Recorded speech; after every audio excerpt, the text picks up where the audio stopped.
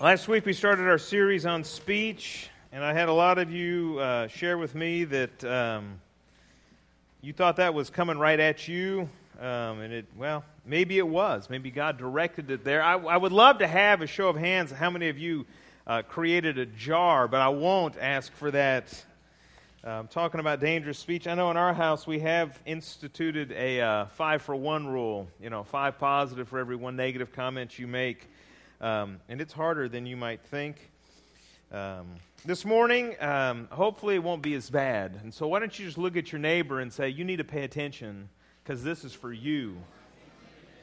You just let them know. And then look at your other neighbor and let them know that they need to stay awake because it's for them also. You should pay attention. He's going to talk right to you in about a minute. This week we're diving a little bit deeper into the subject of speech and what does it mean for us to have gracious speech. If you've got a Bible, we'll be in James 4. James is going to get at the root cause of the dangerous speech and the damaging speech that we have. So go ahead and open that up if you've got a Bible or boot it up if you're going to follow along that way. Keep your finger there. I'm going to read to you from Luke chapter 6. You're welcome to follow along. But 6:43 through 45, Jesus gives us this teaching.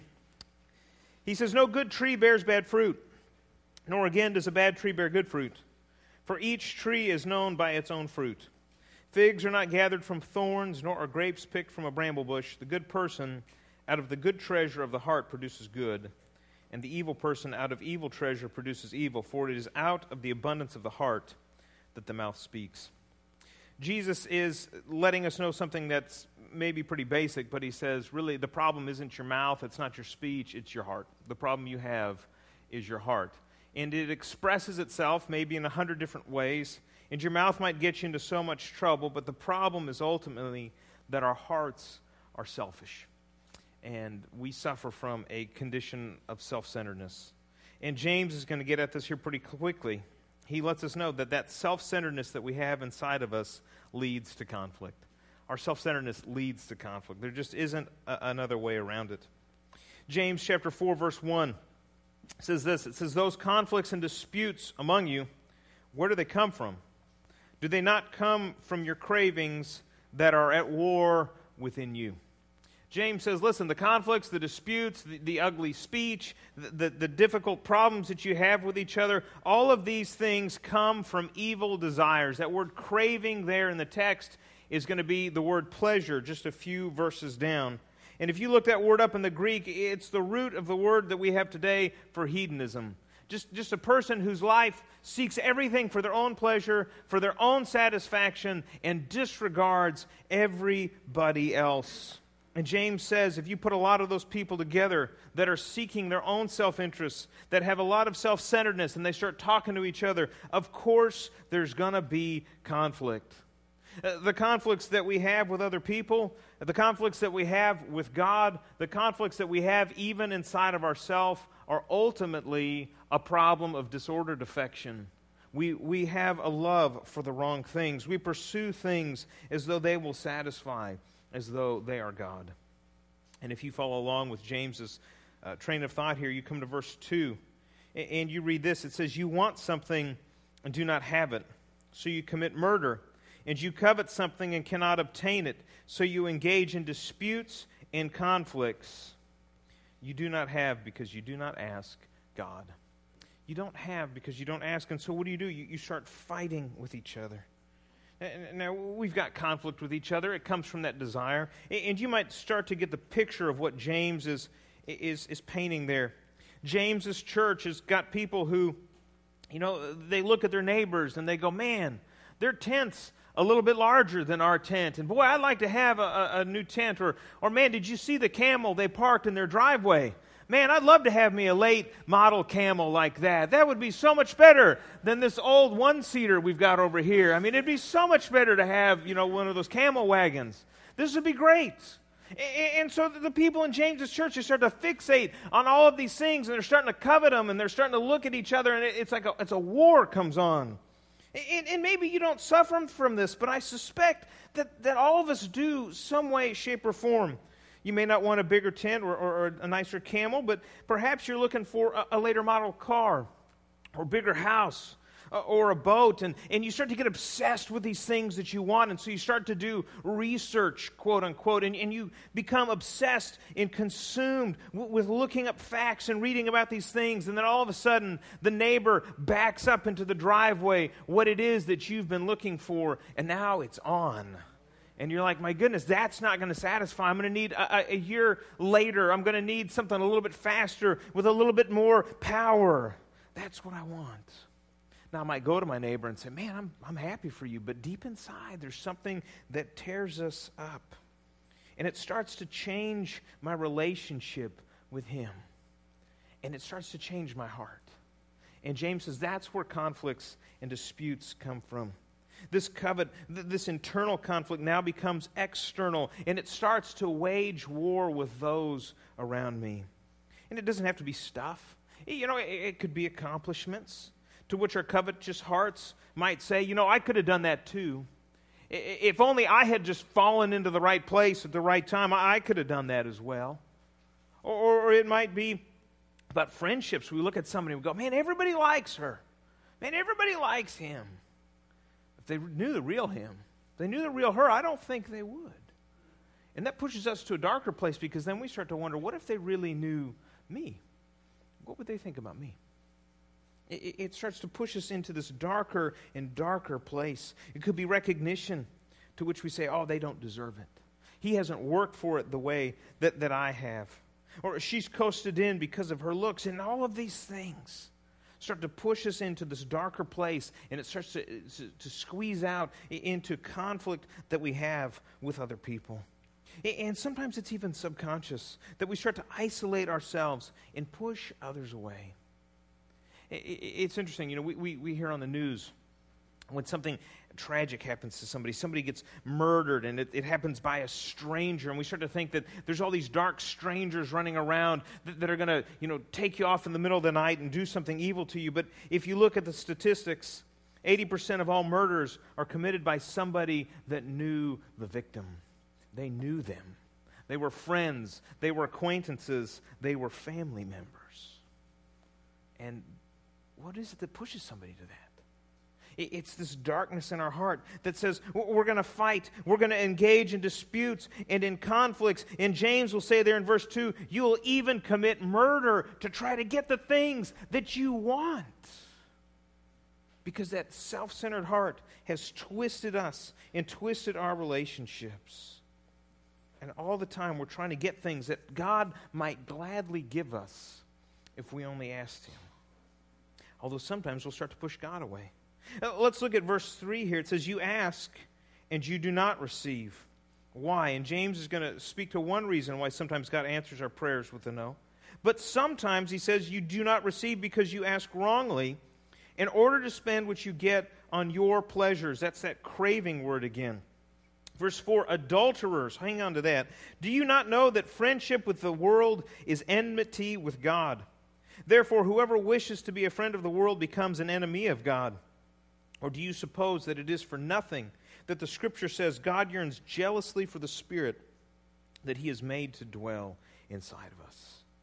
Ultimately, this conflict within and this conflict with others will start to eke out into a conflict with God. And you go, well, what does that look like to have conflict with God? I think it can take on several forms. One, I think sometimes we bargain with God. God, if you would only give me this. God, if you would give me a newer camel or a larger truck or a faster boat or a promotion or whatever. If you would give me this, God, I promise I'll use it for good. I'll take the orphans out for a lake day one day, and I'll attend church more frequently. If you'll do that for me, if I could just catch a break, God. And we start to negotiate, and we get mad. And God can take the anger. But we start to deal with God, and we say, God, couldn't I just catch a break like all these other people catch breaks? Why are you actively working against me?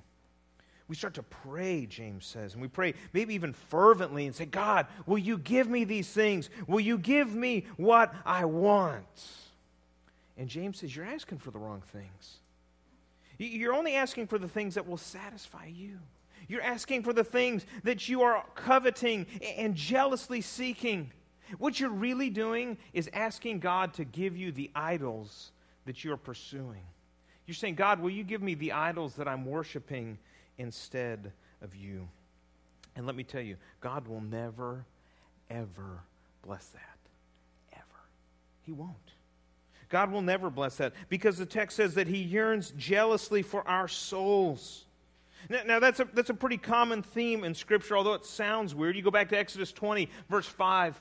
God's talking about idols. He says, you don't bow down to them, you don't worship them, for I, the Lord your God, am a jealous God. You see, God is jealous for us. Now, it seems contradictory for us to talk about jealousy as being a bad thing when it's us. You know, we have jealousy and we say that's a sin. God is jealous for us and we say that that's good. How does this work out? Well, jealousy is just wanting something that is not your own. It's fixating on that which is not your own. It's emotionally investing in the things that are not your own as though they would become yours. And for us, when we have jealousy towards other things, it's for other people's stuff. And it doesn't rightly belong to you and to me. It rightly belongs to them. Now, God is jealous for our spirits and for our souls. But at the end of the day, they do rightly belong to Him. Sin has stolen them, and we've kept ourselves from God. And God looks at us and jealously longs for what is rightfully His to come back to Him. God's jealousy covets what belongs to someone else, but it already rightly belongs to Him, for He has created all things. And God's a jealous God. And He's not going to give you the thing that you want to worship falsely. Well, what do I mean by that? How can I tell if that's this situation? Well, if you spend more time researching your new car than studying God's Word, perhaps that falls into this category. If you give religiously to your boat fund but never to God, that might fit into this as well. If you allow your relationship with others around you to be changed as you use them and turn inward, pursuing one ultimate goal of one more step up this career ladder, then I would suspect that that falls into that category as well. You want God to give you your idol? I think not. This would be like a husband asking his wife, saying, honey, you know, I think it's time for a new girlfriend for me. Do you think you could go pick one out? That's what we do with God all the time. God, could you give me that? James reminds us that when we want to be friends with the world, we become an enemy of God. In short, when I want to succeed in the world's eyes, I've forgotten what it means to succeed in God's eyes. And James paints a pretty dark picture of all of this. He says you've got a conflict inside, you've got a conflict with other people, you are even acting as an enemy of God. So how do we turn this around? How do we right this ship? How do we get back to this place where we can have no conflict and live at peace with God and with ourselves and with others? And I'll tell you, the answer is super simple to understand, but it is extremely hard to live out. Let's take a look here at verse 6. James is going to get at this. He talks about God. He says, He gives all the more grace. Therefore, it says, God opposes the proud, but gives grace to the humble. Submit yourselves, therefore, to God. Resist the devil, and he will flee from you. Draw near to God, and he will draw near to you. Cleanse your hands, you sinners, and purify your hearts, you double-minded. Lament and mourn and weep. Let your laughter be turned into mourning, and your joy into dejection. Humble yourselves before the Lord, and He will exalt you. You see, friends, humility is the key to peace and peaceful speech. Humility. Now, we've talked about humility before, and it's not thinking less of yourself, it's thinking of yourself less. That's really the key to humility. And if we would take a bit of humility, I think instead of conflict within, we would find an incredible peace as we wholeheartedly submit to God. As we wholeheartedly submit to God, we would find ourselves becoming united in submission to who God is and what He wants.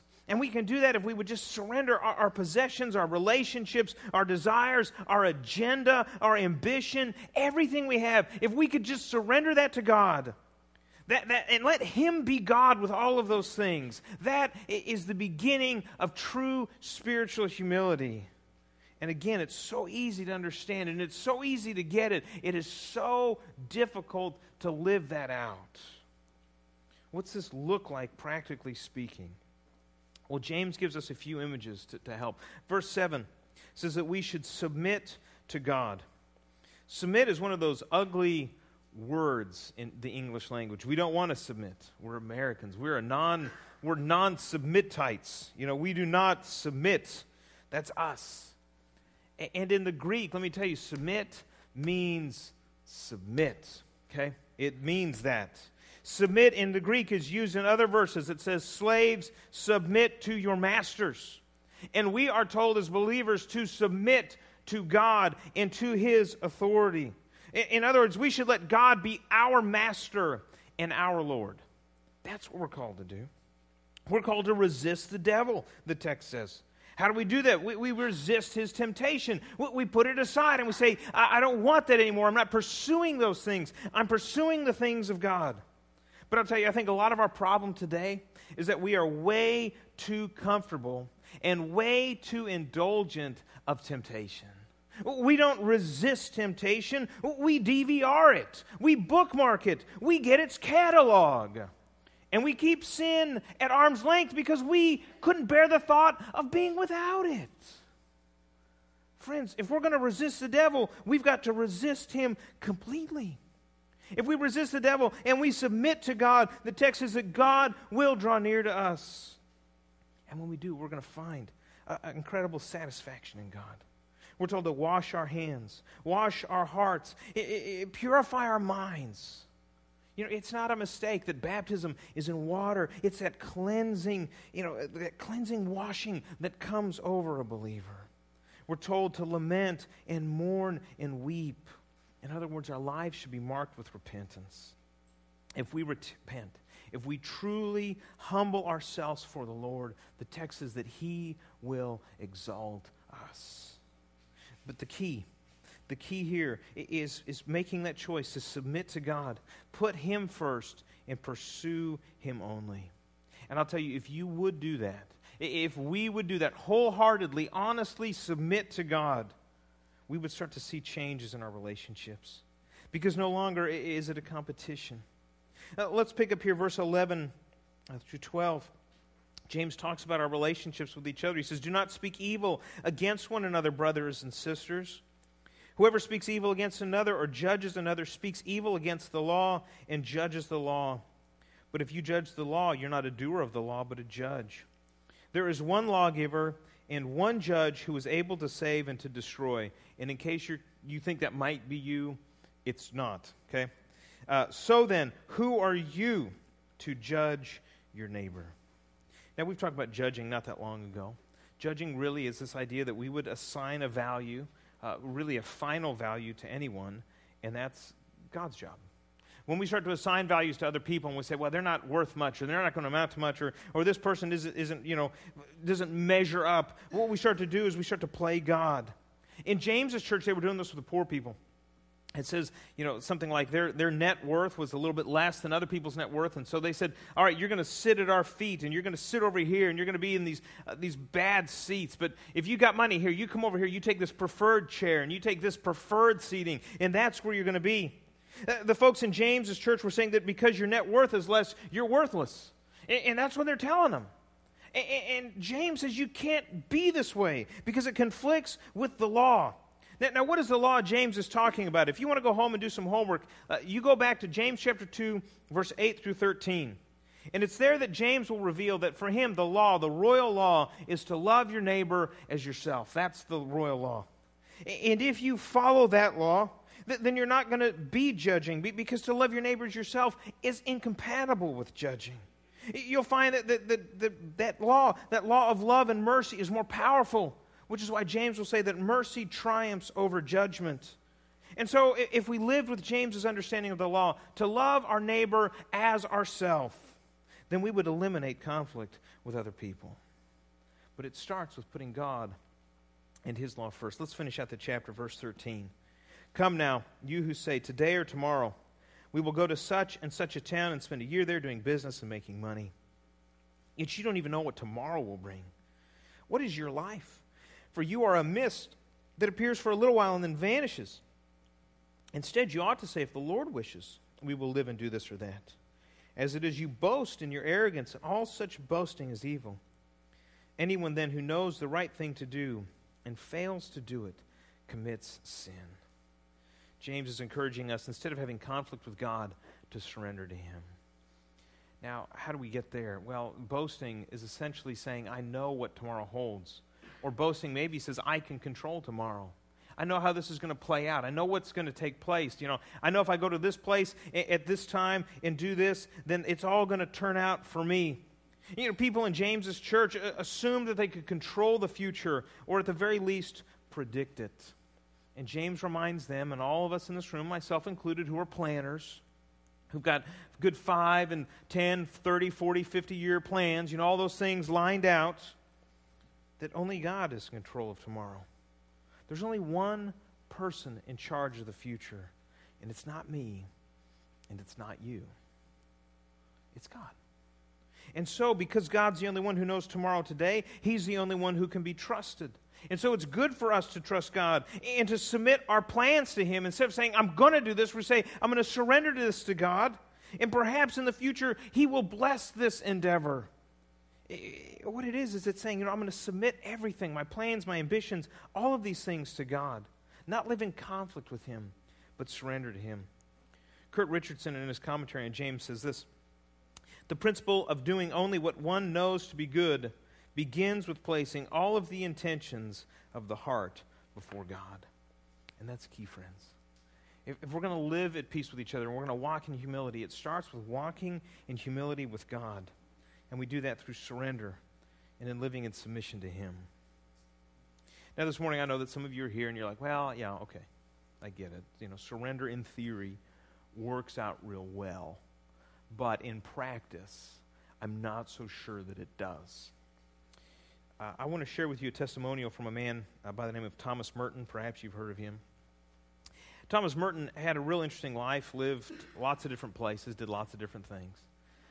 He was a writer, very successful at that. And he lived the first half of his life for himself, and he lived the last half of his life really dedicated to God. And here's what he says about that first half. He says, I had walked out into the world that I thought I was going to ransack and rob of all its pleasures and satisfaction, and I had done what I intended.